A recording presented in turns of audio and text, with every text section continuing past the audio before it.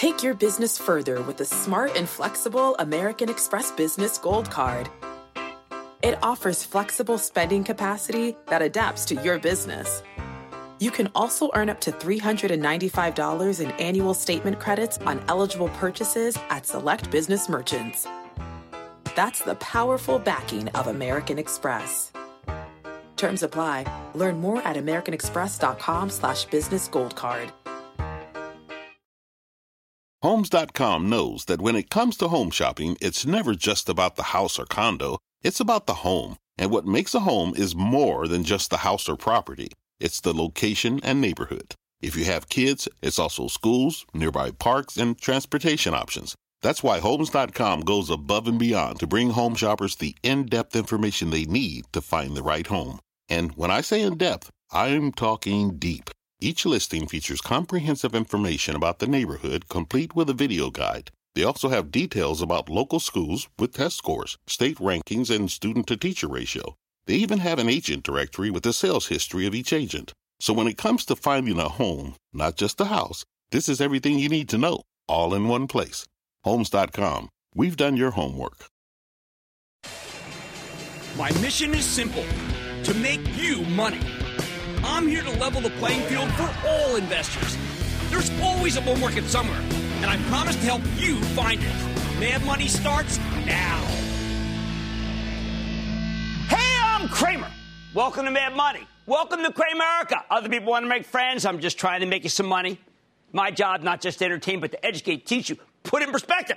So call me at 1-800-743-CNBC or tweet me at Jim Cramer. Every time you hear some bear growling that the market has come up too far too fast, that stocks are overvalued and due for a fall, they're usually forgetting something big. They're forgetting the power of takeovers. When one company buys another, it can create so much value that you want to slap yourself in the face, wondering why the heck they didn't merge years ago. Then there's the pin action. Whenever you get a deal, it tends to boost the value of all stocks in the same sector, which in turn drives up the entire market. The story plays out so regularly these days, including this one. Dow gaining 17 points, S&P inching up 0.10%, NASDAQ also up 0.10%, that you really have to factor it into your valuation calculus. It just makes you more bullish. Hey, come on, we saw it just today when Hasbro made overtures to Mattel, which I think would be a brilliant move. You know we like the stock of Hasbro. Mattel stock surged over 20%, merely on word that talks are happening. But more important, Hasbro, the potential acquirer, saw its stock jump 6% because the synergies would be so enormous. One toy company that owns all those toys. That's not supposed to happen, though. When you hear about a potential merger, the acquirer stock normally goes down. Lately, though, we've seen a lot of deals just like this one where both stocks go up. But it makes sense that this hazmat combination, like I could... Oops, there's the man. God, I look younger then. Could be. Anyway, this hazmat combination has... I kind of like that look. That's a good-looking suit. Oh, it's Xenia, no wonder. This combination has investors so excited. Hasbro's taking advantage of the recent Toys R Us bankruptcy, which crushed Mattel's earnings, and to help eliminate the company's long-standing dividend for a price that will likely be a lot lower than where it was trading as recently as 7 or 8 months ago. Now, you saw it in semiconductor land when Broadcom decided to pursue Qualcomm, a company with a fabulous reputation for technology, but that's been really been hampered by an epic battle with Apple. Apple's the largest customer. Customer's always right. Qualcomm stock traded $70 a little less than a year ago before crashing down to $50 as the lawsuits with Apple got ugly and legal experts began talking about Qualcomm taking its life in its own hands by taking on the richest company in the world. Someone should tell these guys that you should not defecate where you eat. Then along comes Broadcom, which, like Hasbro, sees an opportunity to take advantage of Qualcomm's self-inflicted wounds to buy it for a discount. Now, Qualcomm emphatically rejected Broadcom's bid today, saying the $70 price tag that Hock Tan, who's the CEO, offers is dramatically undervaluing the company. You know what? I couldn't agree more. But Broadcom can obviously afford to pay more, even as the proposed $105 billion deal, I'm telling you, takeovers are everything here, would already be the largest acquisition ever in the tech space. When it was first announced, Broadcom stock soared along with Qualcomm's until you heard the definitive no from the latter last week. But the rally made a lot of sense, as a merger with Broadcom would quickly solve the Apple issues. Apple and Broadcom have a great relationship. Everyone could live happily ever after. The rally in Qualcomm's stock today tells you that another bid could be afoot. I think the stock's still worth owning, knowing that Broadcom gives them a safety net. If Qualcomm loses to Apple in court, shareholders win either way. Then there's Tyson Foods, which bought Hillshire Brands for $7.7 billion 3 years ago after a furious bidding war with another meat company. At the time, I thought it was dramatic overpay. I said so on the show, but it turned out to be a genius move. And Tyson stock has zoomed from the low 40s to 75 as the company has consistently beaten expectations. Turned out it wasn't an overpay. It was an underpay. This morning's terrific earnings report confirms what CEO Tom Hayes told us not that long ago on the show, that the combination will let Tyson's dominate at McDonald's, at the supermarket, at the export market. Hey, how about this one after the close? Buffalo Wild Wings. Dow Jones reported tonight that it got a takeover bid north of 150, sent the stock skyward for $31. You know that all the restaurant stocks will be revalued upward tomorrow based on the Buffalo Wild Wings offer. But how about the flip side? Not every takeover is a great idea. On the flip side, you've got a company like General Electric. GE's become the poster child for bad acquisitions, going all in on oil and gas at the peak, all in on power when the business was about to turn down. The oil service purchases near the peak and then during the downturn, Lufkin 2013, Baker Hughes last year, were bad enough. But the worst was GE's $10 billion takeover of Alstom's power business in 2015. At the same time, GE sold NBC Universal, parent company network, to Comcast for what now looks like a song. And over the course of several years, they divested some pretty good financial businesses that could be coining money for them right now. Finally, it was right to keep them. It's like they were deliberately trying to get everything wrong. How bad is it? Bad enough to force GE to cut its dividend in half today. Bad enough for the stock to lose 7% of its value just in one day alone. And from June, it's gone from $29 to $19. It was lower today. Of course, it wasn't just the dividend that got the Steve Buscemi woodchopper treatment. Remember that? Like Asplund. It was also the earnings estimates. The 2018, they took the Asplund to GE. You know what? The chipper shredder. Ooh, that's a good image. The 2018 number had declined steadily from $2. Then they're going to $1.80. Then we're going to $1.60. I mean, Jeff Immelt told us that on the show. $1.60 was the consensus estimates. $1.25. And now it's down to $1. That's horrendous. This is a big company. How could they be off so much? Now, before I tell you what I think can happen here, let me just say that I got the stock of GE wrong. My Chapel Trust owns it. It's been terrible. It's a big mistake. I believed in the numbers the company put out. Does that make me a dope? I don't know. I was suspicious of the oil and gas and Alstom power buys. But the company was so wildly and now clearly irresponsibly bullish about the synergies that I found it difficult to be as skeptical as I should have been and as I normally am. I should have figured that the story was too good to be true, but I knew GE. I knew the people. Well, that was wrong. I should have been far more critical of how GE accounted for its numbers because they were uniquely opaque. If the company had been more open when it comes to disclosure, I would have told you to sell the stock ages ago. But that's on me. I should have been better. I have been very critical of both myself and the old Jeff Immelt regime. I did think today, though, was a breath of fresh air. The new CEO, John Flannery, he's a 30-year GE veteran, but don't hold that against him. He's going to sell a bunch of divisions to raise money, including oil and gas, and perhaps most important, he's going to shake up the board, remove directors who checked off on so many wrong-headed decisions. Let's spread the blame here a little. That board is culpable. I say bring it on. The good news here is that Ed Garden from Trian, Nelson Peltz's excellent engaged investor fund, has joined the board. And while having one truly involved and active director may not seem like much to you, it could give Flannery cover to make even tougher choices. Board shrinking from 18 to 12.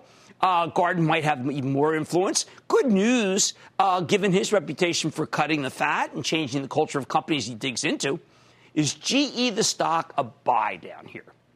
That's a rough one. Flannery said today that next year is a massive, heavy lift. I don't know. I don't like to lift massively.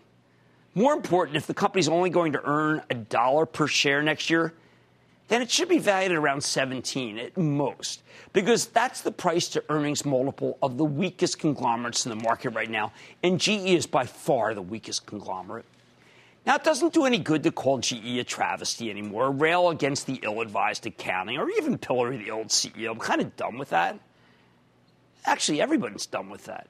I do think it's worth slagging the board of directors, since they're still there. I think anyone who checked off on this mess has got to go. All that said, you own GE. I don't recommend selling it down 40% year to date, because if Flannery is at all successful at cleaning house and cutting expenses, I think it can earn more than $1 next year, which would make its stock too cheap to ignore at $18 to $19. Maybe it doesn't get through 17. But Flannery has to act fast. There can be no sacred cows, no more hype, no more unfulfilled promises. Out-of-control expenses must be reduced. Divisions have to be separated. And if necessary, GE may need to disappear. Why? It may need to disappear because the previous management wrecked this once great American industrial. We will hear from John Flannery tomorrow on Squawk on the Street. I hope you'll tune in. It's going to be around 9:30. The bottom line, I often talk about how important management is to the value of a company. You can see the positive side of this with Hasbro and Broadcom, Tyson, maybe Buffalo Wild Wings. But if you want to know the damage bad management can do to an enterprise, just look at GE, the only industrial of this whole era that's actually gone backwards during a renaissance of American manufacturing. Let's go to Jim in Massachusetts, please, Jim. Hi, Jim. Booyah to you. Booyah! Thanks for convincing me to invest in NVIDIA. And my questions tonight are about Dow DuPont. One, are you happy with its current merger strategy? Two, I'm thinking of selling some of the stock. Is it a good? I don't want you to do that, Jim. Now, I just beat myself up over GE, but made much more money on Dow DuPont. That's Ed Breen. Ed Breen is the anti-Jeff Immelt. He's tough. He's not opaque. You don't have to go and look up Google the different statistics they use. He's a very good manager. I want you to don't sell a share. How about Connor in my home state of New Jersey? Connor. A big behemoth bashing Bar San Miguel. Booyah to you, Kramer. Holy cow. Delicious chips, booyah. Right back at you. What's going on? Well, I haven't been to your restaurant. I've been watching your show since I've been in high school, Jim, and I thank you for all your inspiration and knowledge. Well, you know what? When we were at West Point, what a great time we had. Thank you again to the Military Academy. So many younger people watching the show. It's kind of... It's just fabulous. And I was up at ESPN yesterday. A lot of people watch the show there, too. How can I help?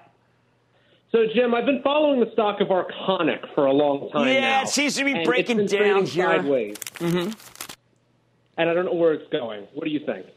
Well, I think it's worth more than it's selling, but obviously the stock's breaking down. I was talking to my writing colleague, Matt Horween, who's looking at the chart and says it's definitively given up the ghost.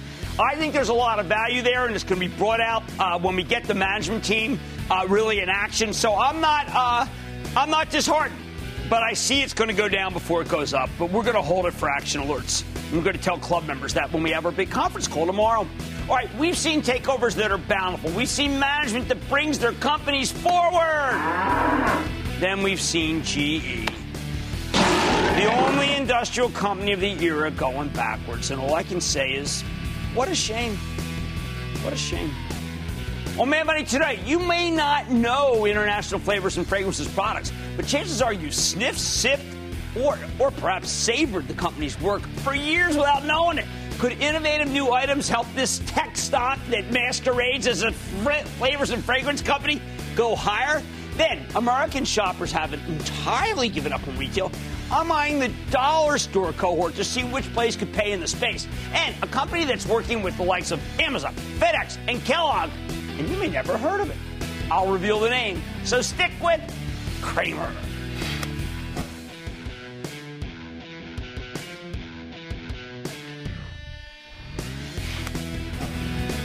Don't miss a second of Mad Money. Follow @Jim Cramer on Twitter. Have a question? Tweet Cramer. #MadTweets. Send Jim an email to madmoney@cnbc.com or give us a call at 1-800-743-CNBC. Miss something? Head to madmoney.cnbc.com.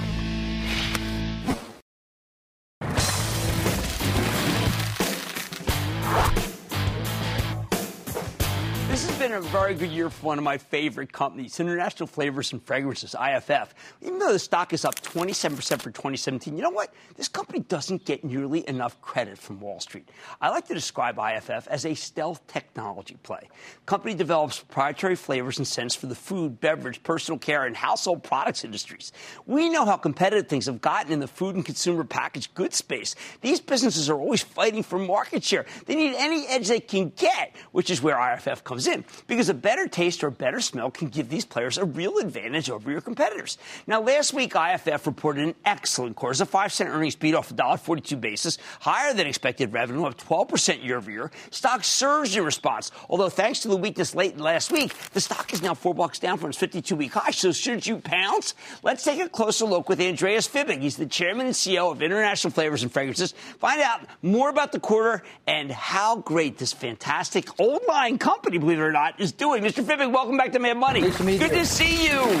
Holy cow, you brought me some Bar San Miguel tortilla chips. I hope it tastes as well as it looks like. Well, let's find out. Yeah. I immediately want to know, and our viewers will want to know. Okay, so what do you do for taste? What is it? What is your part in the process? So what is really important here is that if you look at the new taste, what people really want, what younger people want, and how taste is changing in this country, it's really important that you have a clean label. And that's something which we accomplish here with mango salsa. Clean label. Clean label. Now, what does that mean? That means basically that you have very few artificial ingredients. Right. It's all natural. And is that because the younger people, they look at this stuff now, right? They look at the label, yeah, absolutely. We never looked. You and I never looked, right? We just took it for granted it tasted good. True. So that is a clean label product, and we believe it will excellent fit into the remake of restaurants like Bar San Miguel. Well, let me ask you, this has a terrific kick to it. The old days, I would presume if you bought it in a store, it wouldn't have a kick because too many people would not want it. Has it tipped to the point where if it doesn't have a kick, younger people won't take it? Yeah, exactly. And that's the reason why you really have to segment your consumers. And that's what we do. We do every single year around about 500,000 consumer interviews to find out what is specific, what is going on, what is the latest trend, and then we design our products. Now, I saw you've got this huge plant, factory open up in China. Now, I mean, to me, that means you had 1 billion more people who may be even introduced to, well, I know IFF does business everywhere, but this is a very important plant, right? No, absolutely. And we have outgrown our older ingredients plant in China, and that's the reason why we built a new one with more capacity and with a better sustainability footprint as well, to make sure that we basically comply to all the regulations and that we can show what we can do in China. And that's mostly actually for the Chinese market and some export as well. Okay, well, interesting. One of the things that people need to know, it's not like you're putting up numbers, 20% profitability, adjusted operating profit margin, high return, 17.6%, operating cash flow growing, but you're not a young company. How are you able to accelerate like this? Yeah, actually, a company is 128 years old. So there are two secrets, I would say. One is differentiation through technology. Right. And if you look to a product like this, it's a lot of technology in which helps us basically to create these products. We acquired a company called Powder Pure in Oregon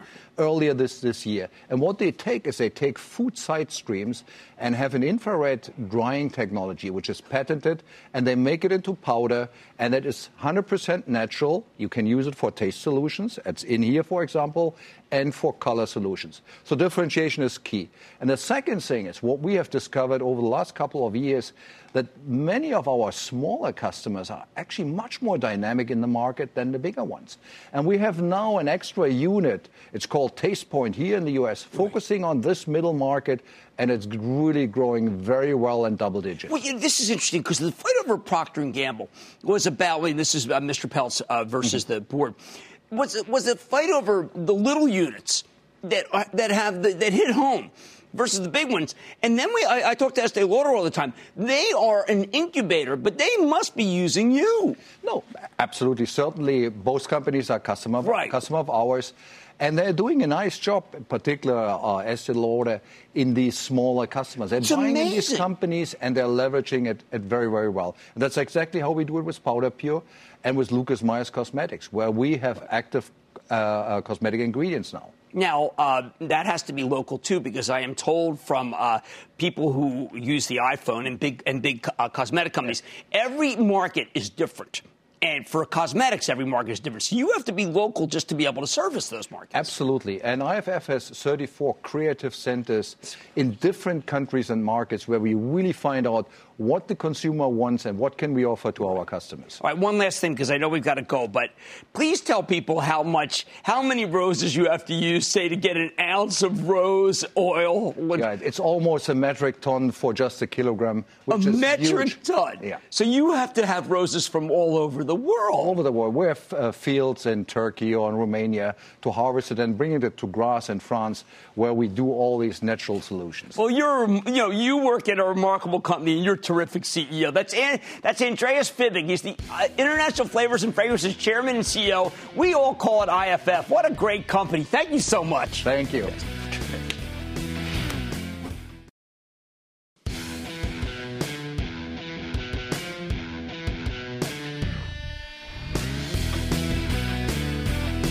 The economy's humming.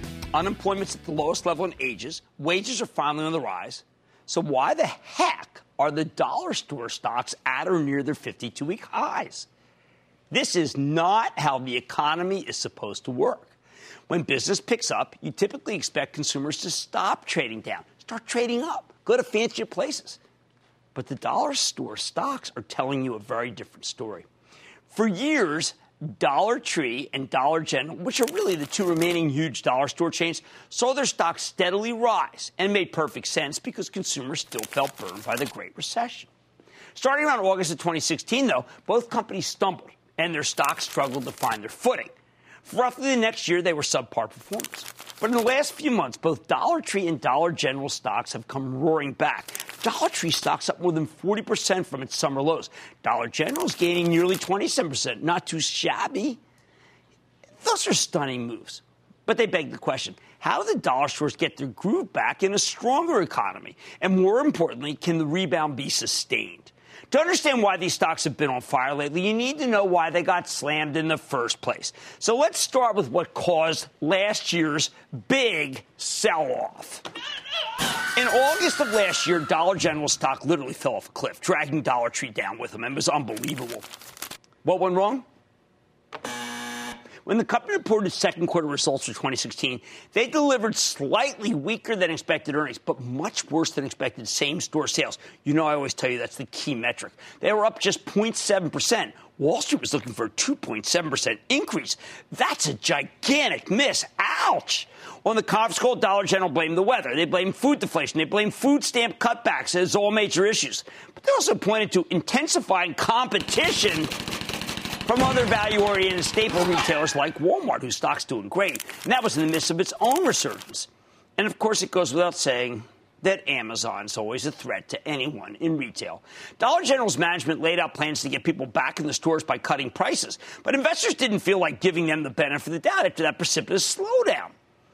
That very same day, we also got results from Dollar Tree. And while the company's earnings were strong, its same-store sales, too, were pretty disappointing. They were up 1.2%. Wall Street was expecting 2.3%. These are big magnitude, people. Unlike Dollar General, Dollar Tree cited a weak economic environment. Remember, this was during the summer slowdown, if we want to call it that, of 2016, as the cause of their weakness. Although they also mentioned competition, saying consumers had more options in terms of bargain stores. The result?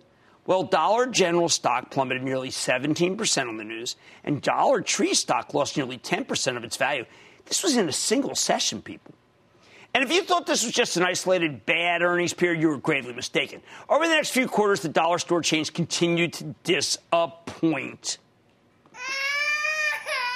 By the time the third quarter rolled around, Dollar Tree delivered some decent 1.7% same-store sales growth, but Dollar General gave you a hideous 0.1% decline. Culprits? Food stamp cuts, food deflation, lower pricing designed to gain market share.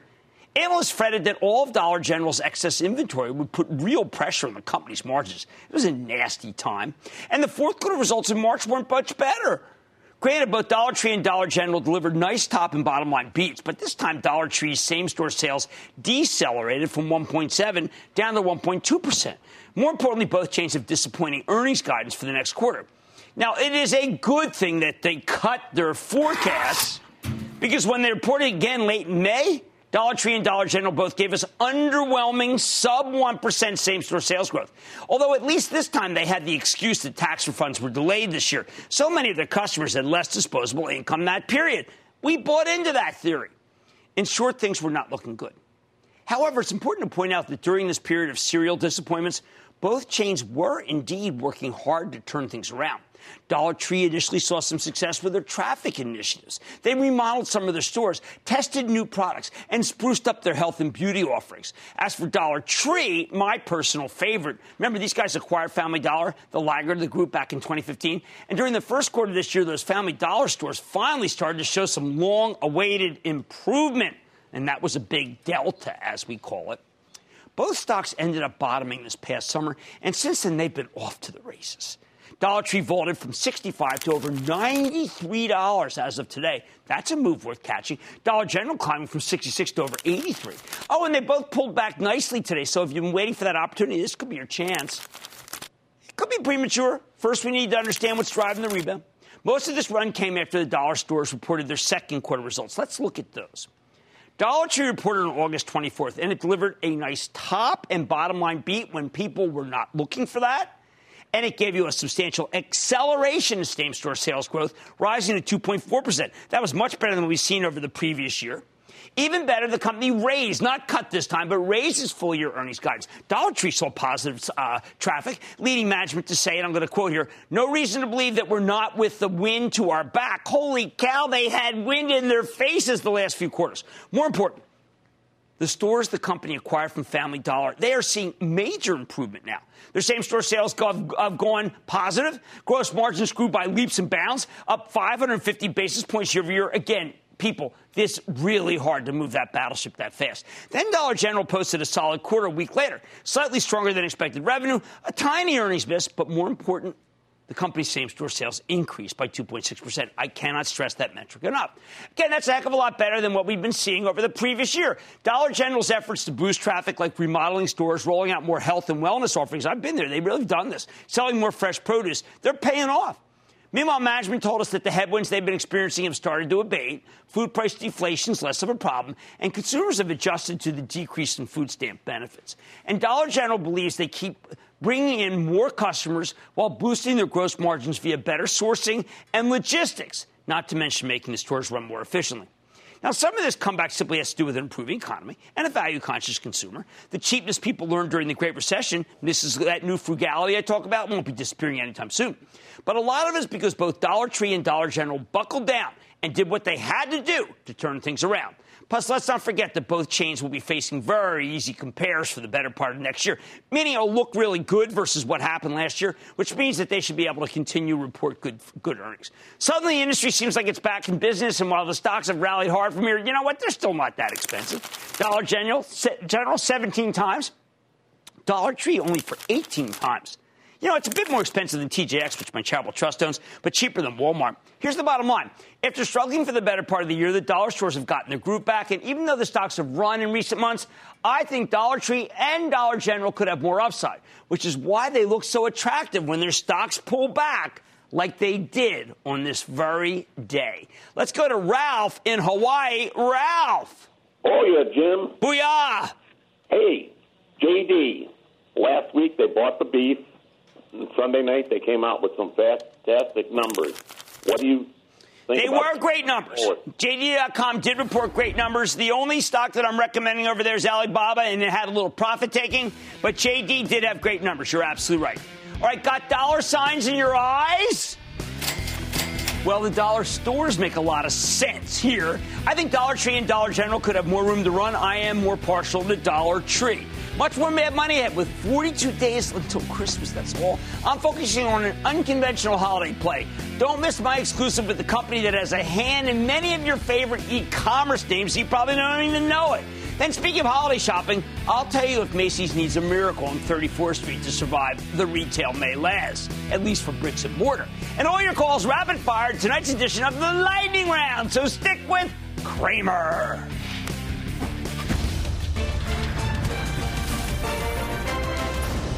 Tomorrow, kick off the trading day with Squawk on the Street. Live from Post 9 at the NYSE. It's already that time. David. I know. We need some favorite gin and vodka. It goes so fast. Bought at my Pennsylvania State. I feel like Mr. Rogers going to put on the sweater and sing the goodbye song. I don't have any sweaters because they're itchy. All right. It all starts at 9 a.m. Eastern.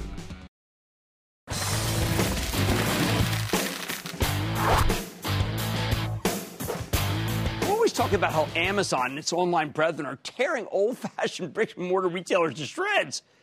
But there are also some less obvious winners from the ascendancy of e-commerce. Take DCT Industrial Trust, DCT for you home gamers. It's a real estate investment trust that owns a combination of bulk distribution centers and light industrial properties across high-demand markets here in the U.S.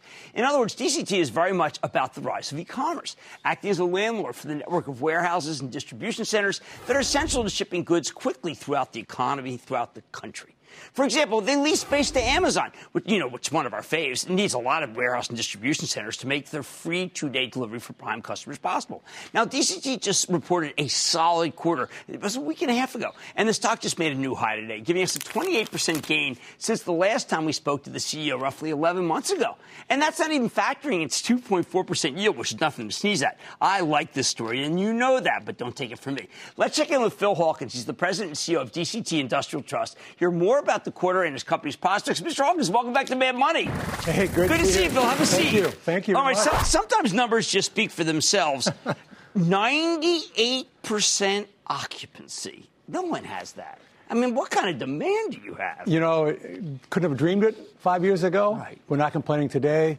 The opportunity to create so is pushing rents and cash flow. So as a result, earnings have done well. We had a good quarter. Now, one of the things that you said in your conference call I thought was really kind of interesting. You talked about it's not necessarily, you said, I'll just quote you, the people want to be in places that industrial hasn't necessarily been before, or it's very old industrial product that needs to be redone, and it just takes time. So this is a specialty that I think people don't realize. They might say, oh, warehouses, anyone. There's no gating factor. But you've got a very particular set of skills. You know, it's a different business than it was 10 years ago when you go out and buy a cornfield from a farmer. Right, that's you know, now you're in locations much closer to the city, land that has some other use on it or some other problem.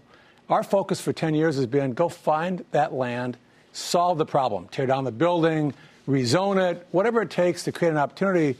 But it's more surrounded by it's less likely to be exposed to more supply than you'd want. Well, that's why when I look at the map of where you are, I mean, you're basically where people are, and I'm used to distribution. I mean, look, I go to I-95 I'm from Philadelphia, New York, and there used to be the cornfields, and then there would be these big boxes, and you'd say distribution center. But that's not where you are. You're right next to where the people are. You want to be right where the people are. Right. And particularly in today's world, you know, customers want it tomorrow. They want it today. Right. And they, you know what? They can get it today.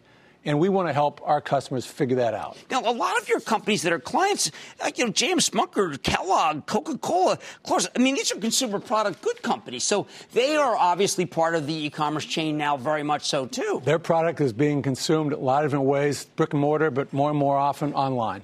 Now, are you, let's say you go into New York, are you looking for abandoned factory spaces? That's what's best? You know, we've been more focused on probably easier to develop than that. You might have an old warehouse on it. Right. It could have a shopping center for example. Yeah, but that's where I'm going. I wanted to know. I mean, we keep hearing about these malls that are dead or dying, but they're near local big populations. Are they natural targets? You know, we're working on a few. Okay. The challenge is zoning. Nobody wants our product. And our product, trucks? Why? Trucks and noise. Right. And the challenge, we're looking for any site. There's no easy formula. Right.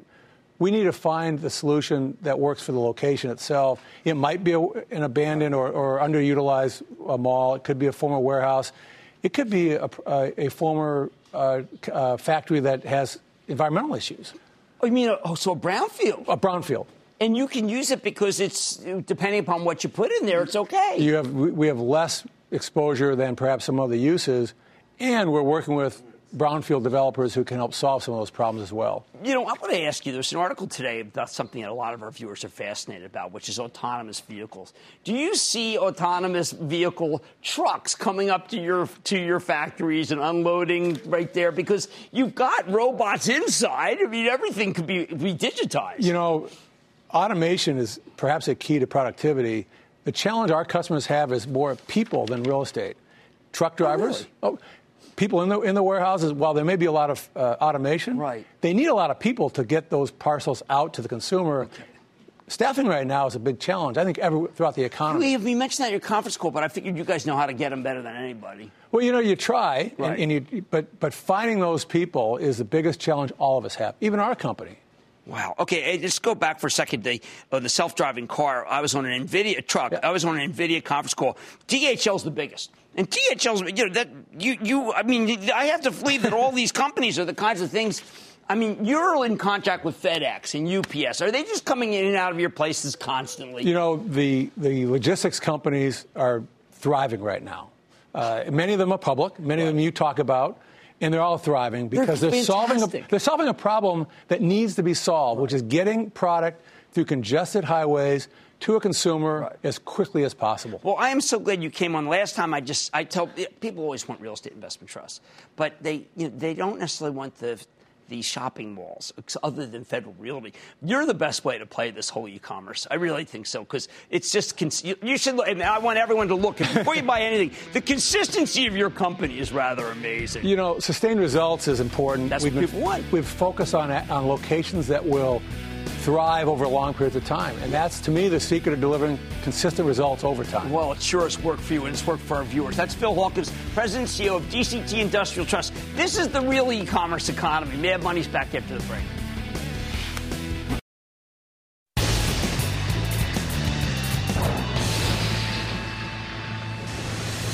It is time. It's time for the light round. Play the sound. And then the lightning round is over. Are you ready, Ski Daddy? It's time for the lightning round. Question. I'm going to start with Bill in New York. Bill. Hi, Jim. How are you? Good, Bill. How about you? I'm good. I just was hoping you could give me your thoughts on Brinks. Oh, man, we like Brinks. Remember we did that piece about how the marijuana retailers need Brinks? The stock has come down a lot. I think it's a buy. Let's go to Nikki in Illinois. Nikki.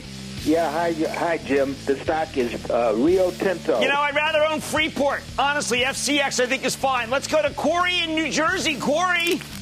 Hi, Jim. Booyah, booyah. Hey. Double booyah. This is a dead Giant fan from the state of New Jersey. Got a question for you on Cisco. I think when Cisco reports this week, I expect a decent quarter. I don't expect a blowout quarter, but I expect a decent quarter. Let's go to Lance in Florida. Lance! Jim, booyah to you. Booyah! Hey, love the show. I got a two-part question, Jim, regarding Acadia, ACAD. With a 35% decline in the past 3 weeks, would you currently add to the position at these levels? You know what? I'm going to have to do a deep dive on why it fell down 35% rather than just say, hey, it looks like a good level, because that's a pretty steep decline. Let me do some work. How about David in Kentucky? David. Jim, thank you for taking the call. I have a question about CSX. I like Union Pacific more. I think Union Pacific's a better rail. Let's go to Rob in New York. Rob. Yeah. Go ahead, Rob. This is Rob from Pleasantville. I want to thank you and the staff for all you do, and Absolutely. My stock is ENB, Enbridge. You know, I've liked Enbridge because it's a growth pipe, and I think that those are fine. It's got a decent yield, and I think that I count it in favor of it. It's got a 5% yield, and it's at a 52-week low. That seems like a bargain to me. Al Monaco comes on the show. He's stand up. Let's go to Adi in Indiana. Adi. Hey, Jim, this is Adi here. Booyah. Booyah. Hey, I'm a new fan of your show. Really enjoying watching it. Thank you.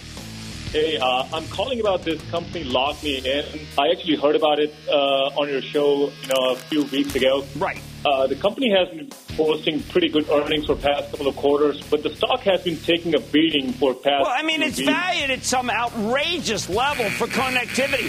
I got to tell you, I'm taking a pass on it up here. It's I don't know, man. That seems rich. Elliot, New York, Elliot. Hey, Jim, booyah. Booyah. My question is on ELF Beauty. The last 2 quarters. ELF, it had a decent quarter. Nobody cared. This is what's bothering me. That's why I've been saying Estee Lauder, Estee Lauder, Estee Lauder, EL. Go to Jordan in Texas. Jordan. Hey, Jim. Thanks for taking my call. Of course. Hey, I was wondering what you thought about D now trading down here below book value. Is it time to back the truck up? No, I mean, these oil stocks are just too rough on me. And that, ladies and gentlemen, is the conclusion of the Lightning Round. The Lightning Round is sponsored by TD Ameritrade.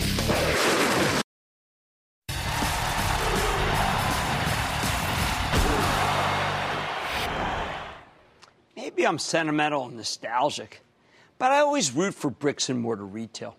Perhaps it's because my family always met at the Wanamaker's Eagle, or because my mom worked at Litz and my dad worked at Gimbel's, two defunct chains that were once retail bedrock, at least in Philadelphia. So when I listened to the Macy's and JCPenney conference calls last week, I kept wanting to hear that the holiday season would be just like a few years ago, when Macy's stock traded at $73, July of 2015, and Penny ticked at $43 back in February of 2012. They're at $19 and $2.95 today. Instead, we heard the same kind of tale of woe, the struggling stories, the same defensive nature, with the only twist being a better control of inventory and a sense that they can continue to plod along, something that the people behind Gimbel's and Litz failed to do, so give them that. Now, there was a lot to like on the Macy's call as CEO Jeff Gennette reassured us about the balance sheet, let you feel pretty darn good about the stock's 7.8% yield, gave us a sense that Macy's is here to stay, and that, along with the lean inventory, is why the stock rallied so hard when it reported. JCPenney's Marvin Ellison, the CEO, talked about how retail is a balance between art and science and curation by smart merchants. I liked his comments, but I wonder if maybe these days it's more about science and price.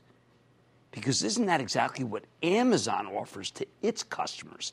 Penny may know what its customers like by looking at what they bought, but Amazon seems to be able to anticipate and offer anything at even lower prices if they want to. Penny has to pay rent, pay salespeople, and be ready for an on- or offline purchase, which means they have to have a lot of inventory, maybe too much. Amazon, by its nature, has none of those problems.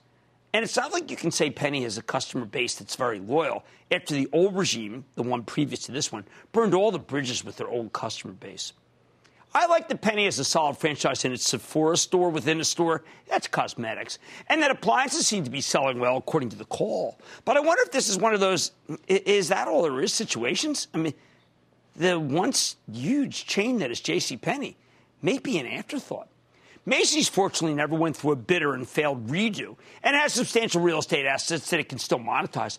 But here's what I really like about the new CEO, Jeff Gennette. I felt that Macy's stores had gotten tired, but Gennette is doing everything he can to make them look better while rolling out a new loyalty program to retain long-time, big-time customers. Although they might as well just turn that thing over to Salesforce.com. I think they'd do a better job.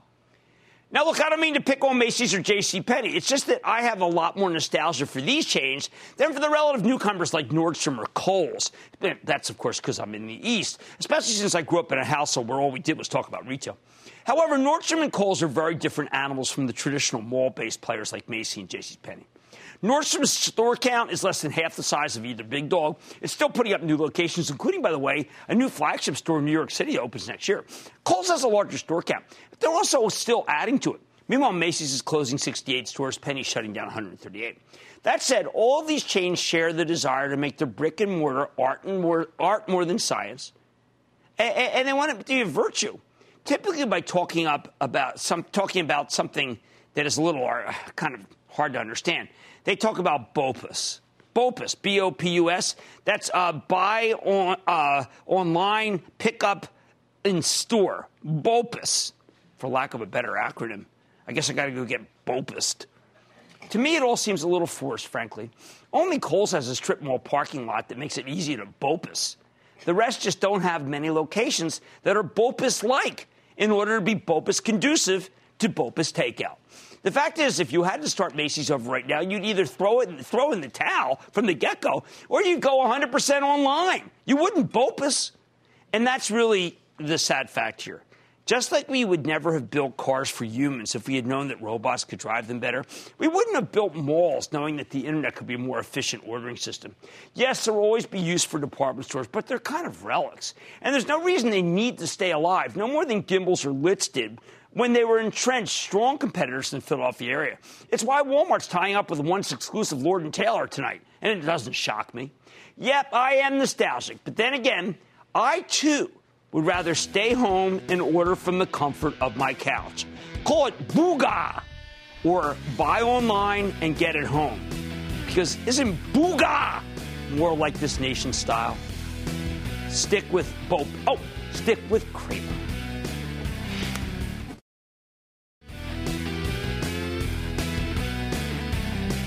In the few seconds left, I just feel like I lost in the shuffle, forgot to talk about NVIDIA and Disney. Both had excellent quarters. Both stocks are up. Both stocks, I still think, are worth buying. NVIDIA's had a big run, but I think it is absolutely terrific. I like to say there's always a bull market somewhere. I promise I'll find it just for you right here on Mad Money. I'm Jim Cramer, and I will see you tomorrow.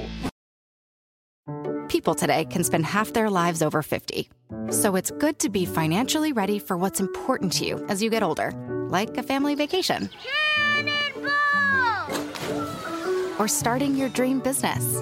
Welcome to Connie's Coffee. How may I help you? AARP's trusted financial tools can help you plan for whatever your future holds. That's why the younger you are, the more you need AARP. Start planning today at aarp.org/moneytools.